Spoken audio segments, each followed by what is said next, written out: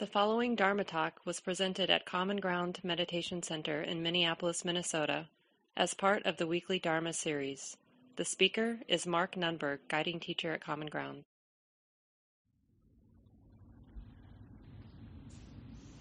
Welcome everyone. Nice to be here with everybody.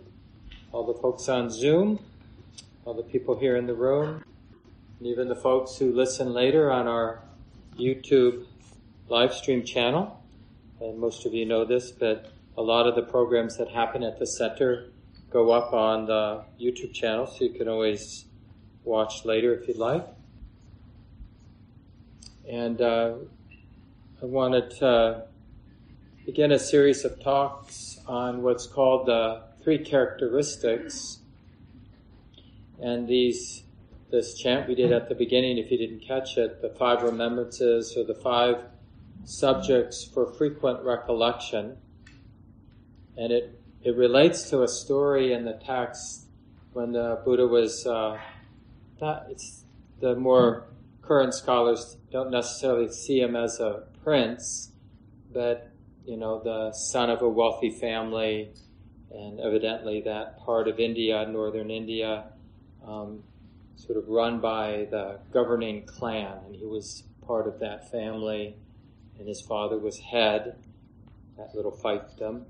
So he got treated really well. And, they make, who knows how these stories get created over the centuries. But, it's said that he had everything he wanted, all the sensual pleasures.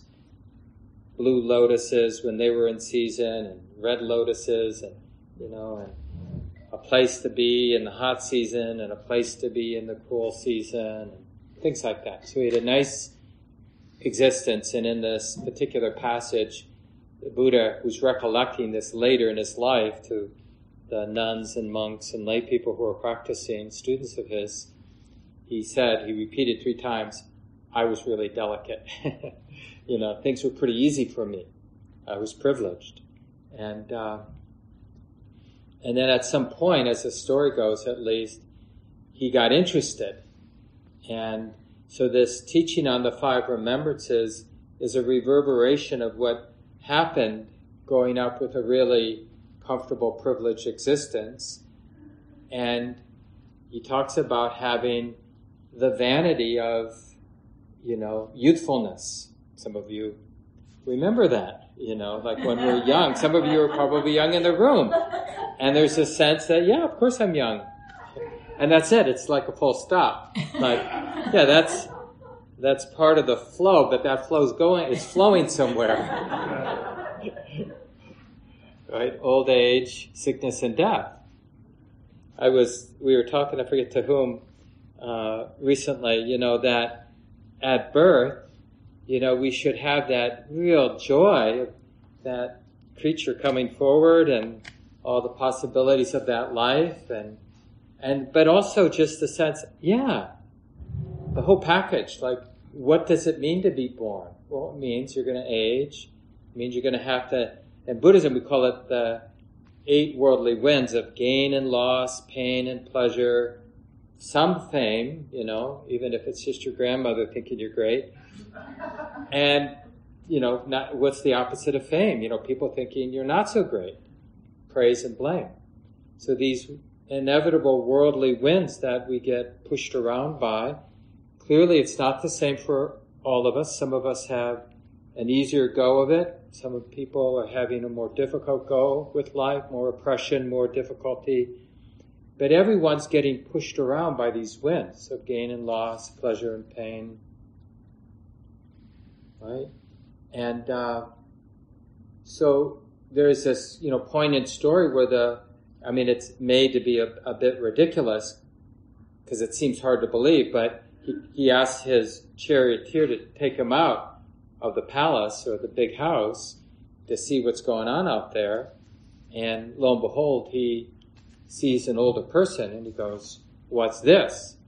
Because his parents, it was his aunt who raised him because his mother died of childbirth. And his father and his aunt didn't want him to be exposed to the truths of life. That people get old, for example. So they kind of kept all the people around him young and beautiful. And so when he got out there with this charioteer, he saw an old, it's like, what's that? And the charioteer had explained to him, well, that's what happens. And so the line here, I'll just read it for you in the sutta, in the text.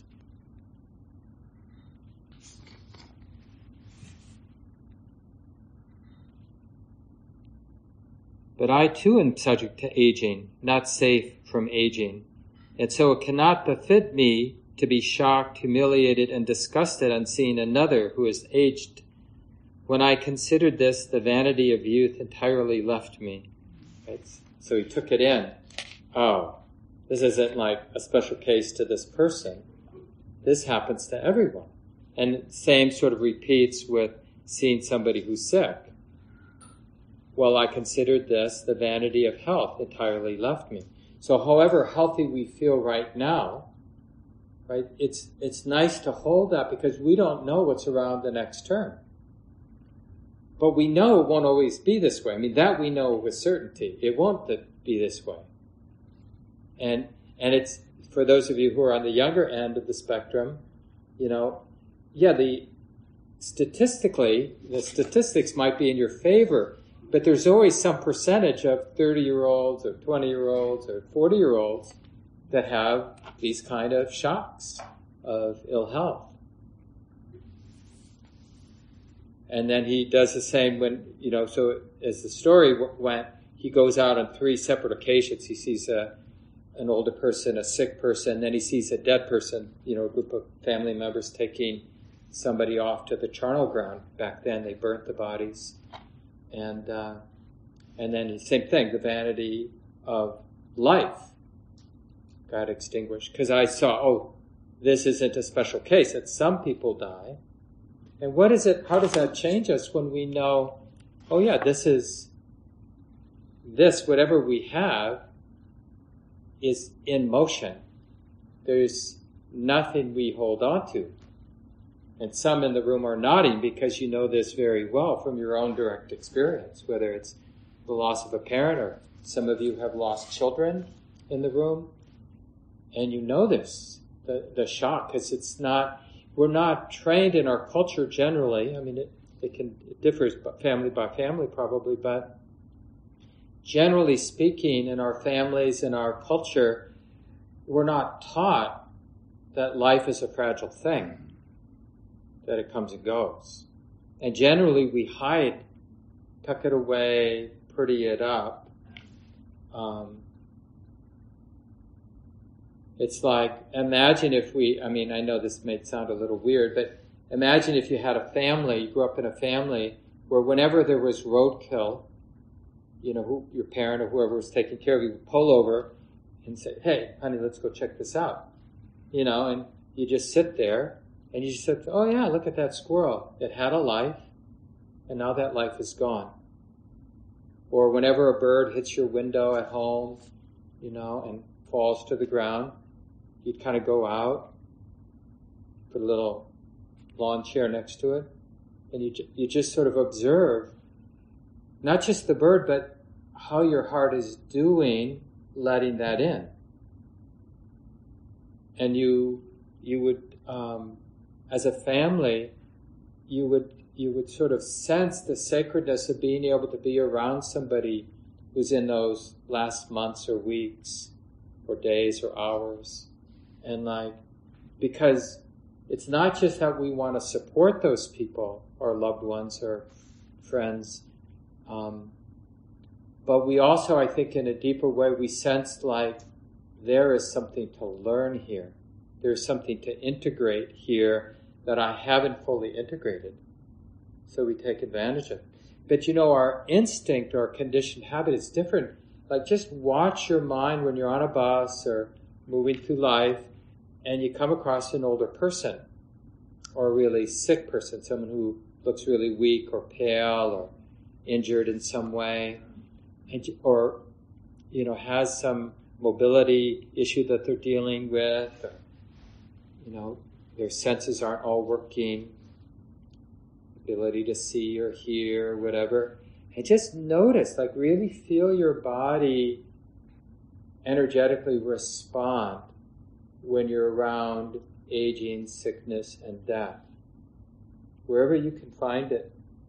And to develop radar for it. Now those are really potent bits of medicine. But there's just more ordinary medicine, like every night as you're sitting there about to go to bed or in bed, just really get that this day has ceased. And this week has ceased, or my 40s have ceased, my 50s have ceased, I'm well into my 60s. January is moving towards cessation. February is about to be born. Spring. But we can't count on spring because then there's summer. And we can't even count on summer because then there's fall. And then it's winter again, if we're lucky enough to be around. And to, all the irritants that might be there in our life, maybe you have some illness now or financial insecurity or whatever might be going on for any of us, we want to, what helps us actually be real with difficult circumstance and more interested and more released to have an honest relationship and respond as best we can with whatever's going on in our lives, is we know it won't always be this way. And even in the bigger picture, it isn't helpful to believe in things actually like rebirth, but we know that this life ends, and what we really know with certainty, we don't know what happens after that. Is there another life, or is that just it? Or even with that idea that that's just it, it presumes we know what this is, so that with that view that, that's it, when you die, that's just it. Like, we don't even know we have to really know what this is to know what it is for this to cease. Right? It's like, what is this? That's the basic Buddhist answer, actually, interestingly enough. If someone really wants to know, like, what's the deal with that? When some young one looks up to you as a mentor and says, what's the deal with that? You look wise, or wiser than me, or you're older at least. What do you know? Can you help me out here? And the traditional Buddhist answer is, you really want to know what happens at that moment of death? Get to know what's happening in this moment. Because there's a cessation, there's an ending in this moment. In order for this next moment to arise, the previous moment definitely ceases. And it's not like back there in the past, which we think, because we're so seduced by the world that our thoughts seem to create, like the past is back there and the future's out there, but is there actually future out there? There's this, which is quite alive, and that the sort of wild aliveness of the present moment has an ongoingness. So in that sense, there's continuity, but we don't know, it doesn't exist, the future, nor does the past exist. It's just this wild churning, swirling, moving of the present. And I say wild in the sense that things are arising and ceasing, but there's not like, the present moment presents itself fully formed and solid that we get to have before it's even fully 100% here. It's already in the dissolution, passing away. And you can observe this. This is not, philosophy or metaphysics. Just in observing something simple like the breathing process, one of the great discoveries, but it doesn't have to be the breath, it could be any ordinary present moment phenomena. You just have to bring enough interest to it. And what is truly shocking and life-changing isn't what you find. Oh, this is the breath, I got it. It's what you don't find. You don't find the breath. You can't find the breath. Even as you get the attention, the stability of present moment awareness gets really developed, really settled and stable and continuous. What you're seeing, what wisdom sees more and more, is that there's nothing there in the breathing process to be able to grasp. Oh, this is the breath. It's sort of like in math and other sciences, they have this, the more you divide, and, we have this in physics, I don't know much about physics, but, it's like there were cells, and then they realized the cells were made up of components, and then those components were made up, and eventually they got down to molecules, right? And then they realized, molecules are just made up of atoms, and then atoms are made up of, and then their quarks eventually came, and then there was something subquarks or whatever is underneath that. But what we always find, is emptiness or space.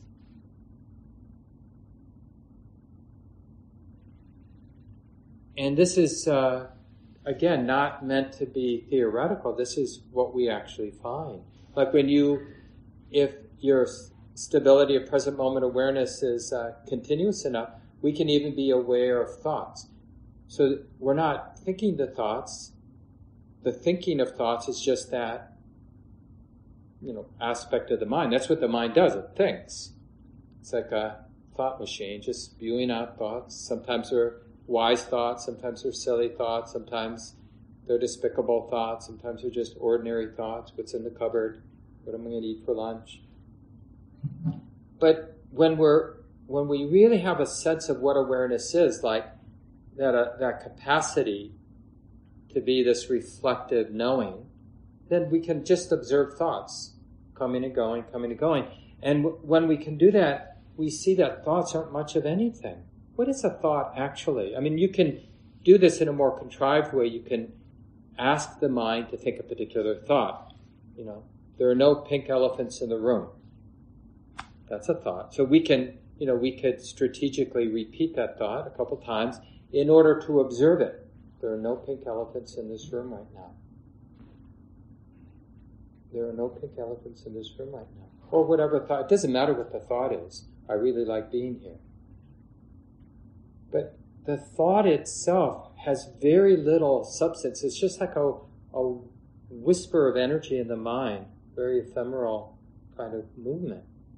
And sometimes our thoughts strum some kind of emotional chord in the heart, and then we feel that emotional reverberation. That might have a little bit longer resonance than the thought itself, like the thought that might strum something in your heart, someday I'm going to die. Okay?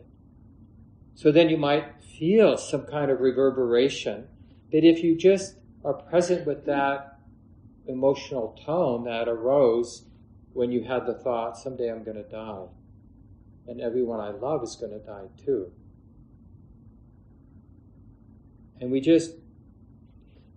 notice two things, that emotional tone that has gotten stirred up or strummed, it's there, but it's moving. It isn't one thing. It's a flow. And that flow has a natural arc of it arises, full expression, then it's in its fade, and then it's no longer detectable.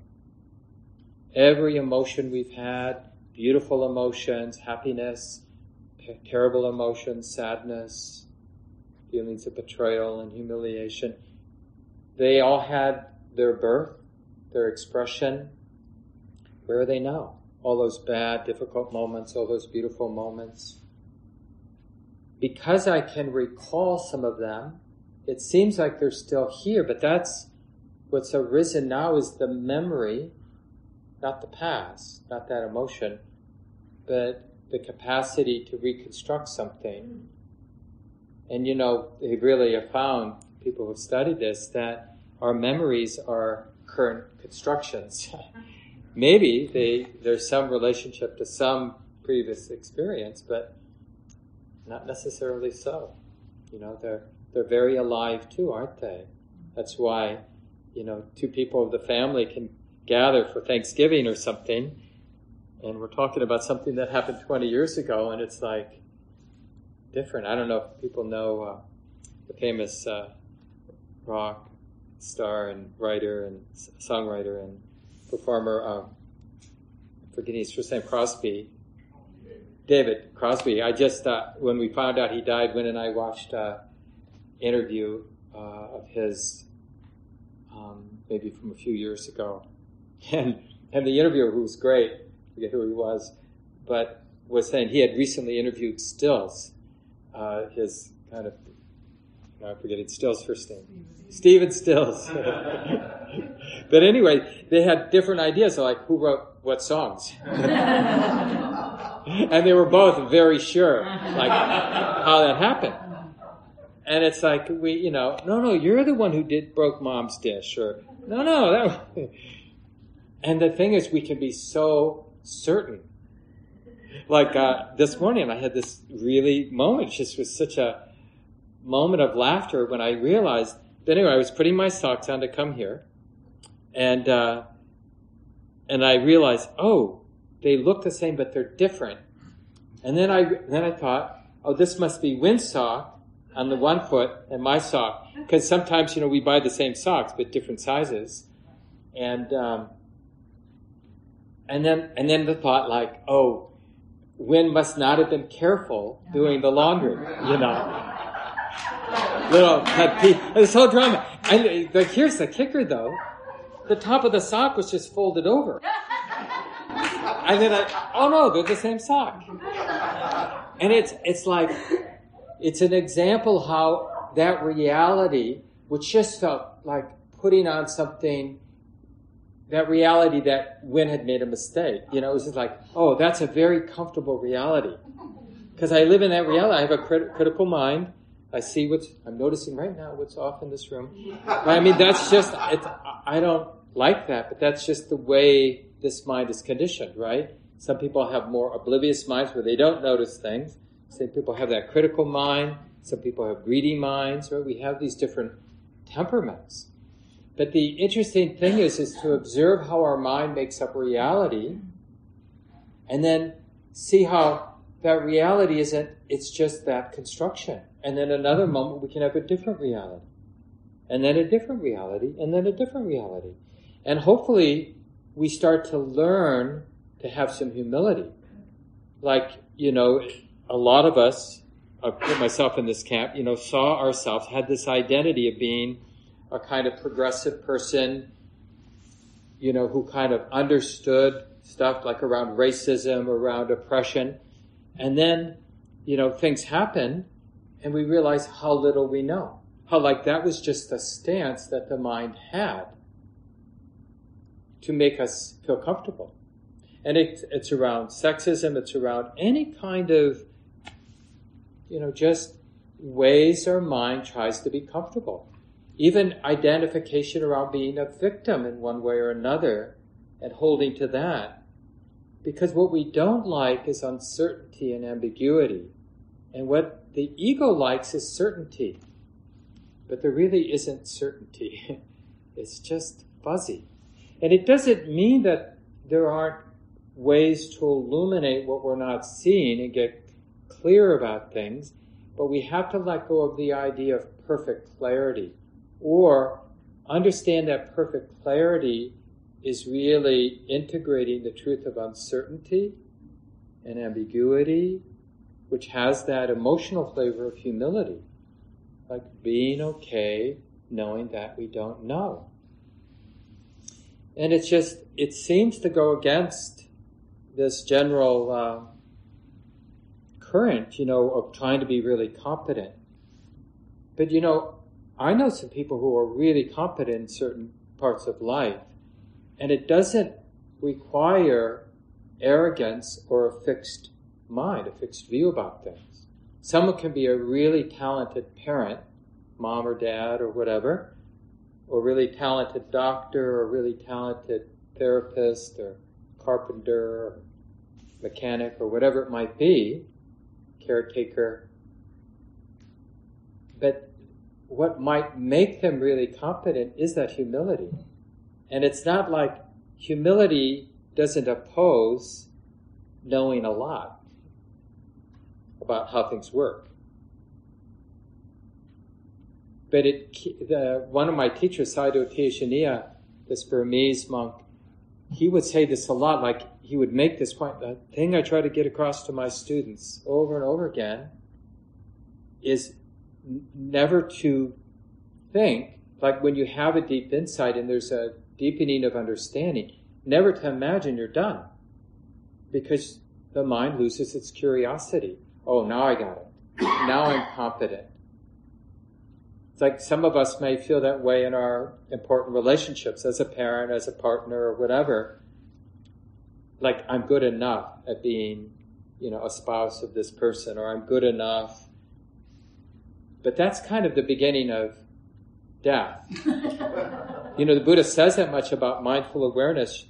Those who are negligent, who don't respect the need to be open in this humble way, are as if already dead. Like we're just going through the motions.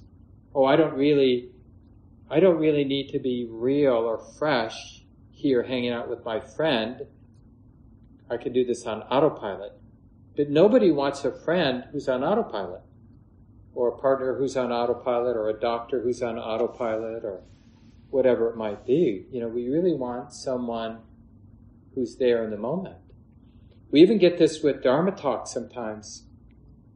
Like somebody might be saying something really wise, really well put together, but there's a sense that they're not really there. Or that the teacher might be really there, but those of us who are listening to the talk, we're listening on autopilot. Like, that's what I do. I listen to Dharma talks. But we're not really like letting it in a living, alive way. We're not interacting. We're not in the dance with, what's going on in the moment. And this is the positive side of impermanence. I mentioned that, we're beginning the series of talks on the 3 characteristics. And these are perceptions, and they're skillful means. It's not meant to be metaphysics or some philosophy. There is change. There is the unsatisfactoriness. There is the impersonal nature. So those are what we mean by the 3 characteristics. So from our ordinary, which means ignorant, not awake point of view, things are changing. Things are ephemeral, insubstantial, and that's unsatisfactory for the ego, right? Because the ego wants things that are set, things that I can grab. We want a solid refuge. This is who I am. This is my ideas that I cling to. This is what I think is right. This is what I think is wrong. This is what I think is good. And this is what I think is bad. And now I feel real because I've sort of solidified myself. But that never works because the world is fluid. So whatever it is we're counting on will be a place of anxiety, not a place of security. So we set up our own insecurity by trying to have solid ground. Like being self-righteous about something. Because things are always fuzzier than how we construct meaning. Doesn't mean we're going to give up on constructing meaning. We're just going to hold it a lot more lightly. Oh yeah, that's how I'm seeing things right now, but who knows? Who knows? So it doesn't keep us from having an opinion, but we just express that opinion with some humility. This is how I'm understanding. And it might even lead to some very strong or fierce action. Because I'm seeing things this way, I'm going to do this thing. I'm going to say this thing to this person. Because that seems to be the appropriate response. And I know that nobody has the whole picture. So we don't expect that, then I'll have that solid ground. I will have really established it. So the unsatisfactoriness is the ignorant heart's quest for certainty is always going to lead to dukkha. That's the unsatisfactoriness, the word. That deeper, more omnipresent kind of suffering is that what our heart is seeking leads to anxiety, not to stability. And what actually leads to stability is integrating with the impersonal changing nature. Like learning, or maybe I can align, integrate, open, never forget, never be surprised by change. I mean, just imagine, what would this life, this personality, this mind and body, what would that be like if I were never to be surprised by change, by how attachment always hurts, by taking things personally always creates tension. So what would Mark look like doing what Mark needs to do, my duties and responsibilities? What does that look like when there's no clinging, no attachment, no perceiving permanence where things are really fluid, or perceiving things are satisfactory in a lasting way? Like, I might imagine lunch and the pleasure that will come with it, but I won't misunderstand that pleasure as being substantial. I've had a lot of lunches, and some of them were good, but they haven't really made any significant dent in my unhappiness, right? The same thing with like an interesting TV show to watch. Yeah, I might read that book or watch that thing, or Wynn and I have a ritual of watching some of the clips from Saturday Night Live on the internet on Sunday morning when we get up. But, and most of them are pretty bad. But every once in a while there's a halfway decent one.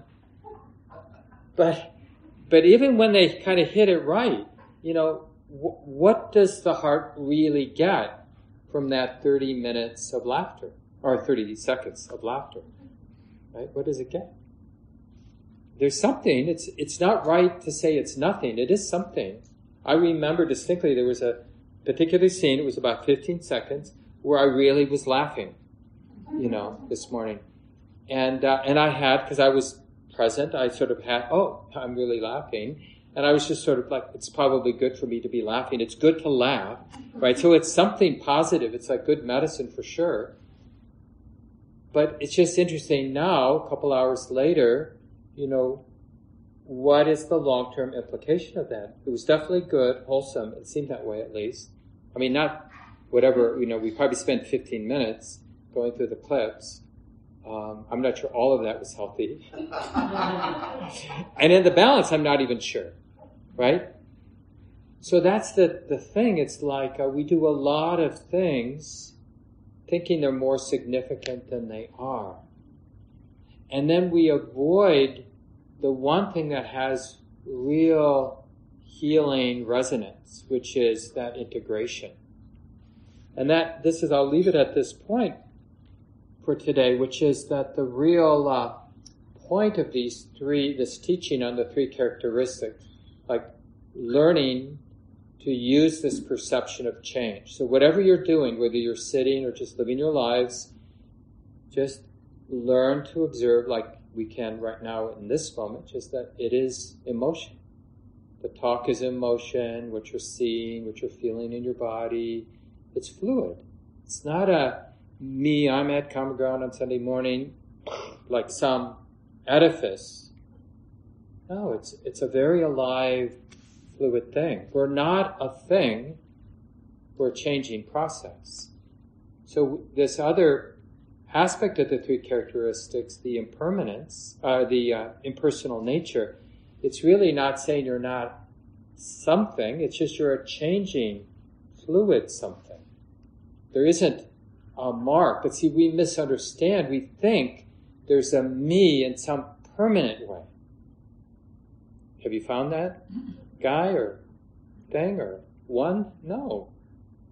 When we look, the more we look, like I was saying earlier, the more we notice what's not there. There isn't anything fixed or permanent there. And whenever we imagine, then there's that third characteristic of dukkha. When we pretend, because of our habits, that there is permanence, that there is something personal, then the dukkha, the anxiety, the underlying uneasiness is just trying to protect something that never was there. A lot of times when people hear the Buddhist teachings on not self, there's this kind of spiritual grief. Okay, there's me, and now I got to let go of it, because to be a good Buddhist, you can't be a self. So I probably should have some memorial service for myself. Like, I got to let it go. But we're not letting go of self. There never was a self, that permanent fixed me, that has to be let go of. There's always been just this, which is quite fluid and unfixed and ambiguous and uncertain. And so it's more about alignment with the way it's always been than a somebody having to get rid of a something because it's wrong. Which is how we always want to interpret it. It's like, oh yeah, I'm bad again. I'm clinging to self, and I got to stop that, Stop clinging to self, stop taking things personally, but I want to take things personally. And the practice was really seeing all that self-centered stuff as a river. Right? So we don't have to change. We can continue being a neurotic person if you want. But to see you being, wanting to possess things and wanting to cling to your opinions about stuff, just observe that as a river. A fluid, ephemeral, changing, evolving, unfolding. And it's a real gift we give to each other too. Like when I impose on my friends that they're a thing, they don't get to be this living, moving, evolving, unfolding thing. Where we imprison ourselves, we imprison each other. I mean, imagine, bring to mind some politician, whoever. And I mean that, right? And imagine that they just sort of blow our mind. Like, so it's somebody you like or it's somebody you don't like, but they do something completely out of your box. It's just like interesting how we try to shove them back in that box. Oh, yeah, but to allow, no, there's all kinds of things moving in people. And we keep wanting them to fit our idea. I see Shannon here, who's got two sort of elementary school age children, and just like that, I'm sure you get blown away when you realize, who is that that person? But other times it's sort of like we're projecting, like, oh yeah, I know this pattern, and it's like we've done this dance together. Anyway, we should leave it here. This talk, like all programs at Common Ground, is offered freely in the spirit of generosity. To learn more about Common Ground and its programs, or if you would like to donate, please visit our website, www.commongroundmeditation.org. Thank you for listening. To learn how you can support the teachers and Dharma Seed, please visit dharmaseed.org/donate.